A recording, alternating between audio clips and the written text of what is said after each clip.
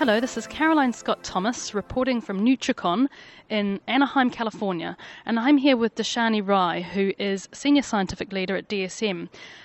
She's been talking about nutrient disparities within pockets of America and in particular how foods and supplements can converge in order to deal with those disparities. Now, can you tell me a little bit more about nutrient inadequacy in the United States? Absolutely. If you look at the most recent 2010 Dietary Guidelines Advisory Committee report, they list specific nutrients that are of concern, that nutrients that Americans are not consuming enough of in their diets and different segments of the population. So, for example, the nutrients of concern amongst the general public would be vitamin D, calcium, potassium, and dietary fiber. Nutrients of concern amongst pregnant women, on the other hand, would include folic acid, iron, as well as adequate omega-3 fatty acid intake. But I think if you look deeper and more closely at what Americans are actually consuming, for example, if you look at the National Health and Examination Nutrition Survey from 2003 to 2008, you will see that the list of nutrient concerns actually are much more than what's highlighted in the Dietary Guidelines Advisory Committee report. So indeed, Americans, depending on the segment of the population you're looking at, are not consuming several essential nutrients.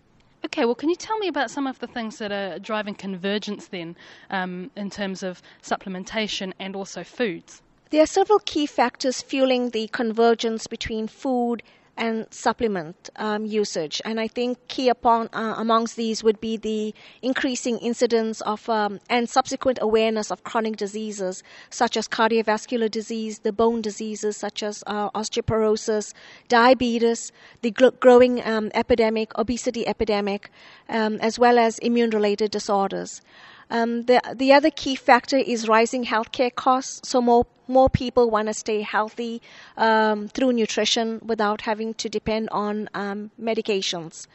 And supplements as well. So people are looking to foods rather than just supplements for that. Right, exactly. They want to leverage supplements along with foods in place of medications to help attain wellness.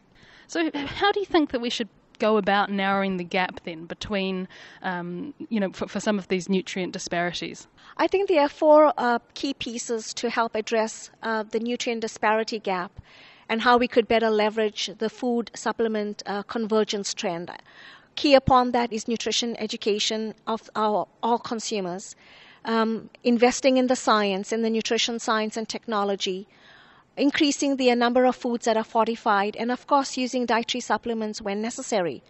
But what's I think equally important is to ensure that members in government, members in the academic community, in the healthcare community, members in industry, as well as the media are all talking to each other and all collaborating so that they could come up with practical food plans for consumers to use so that they could meet their nutrient needs that are in compliance with dietary recommendations, that are in compliance with regulatory guidelines. And in that way, all Americans, irrespective of their age, irrespective of their ethnicity, irrespective of their socioeconomic status, can get adequate nutrition.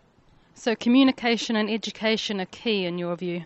Absolutely. I think they are the cornerstones or the foundation of helping to ensure adequate nutrition for all Americans. Great. Well, thank you so much for joining me today, Dashani. This is Caroline Scott Thomas reporting for Food Navigator USA from Nutricon in Anaheim.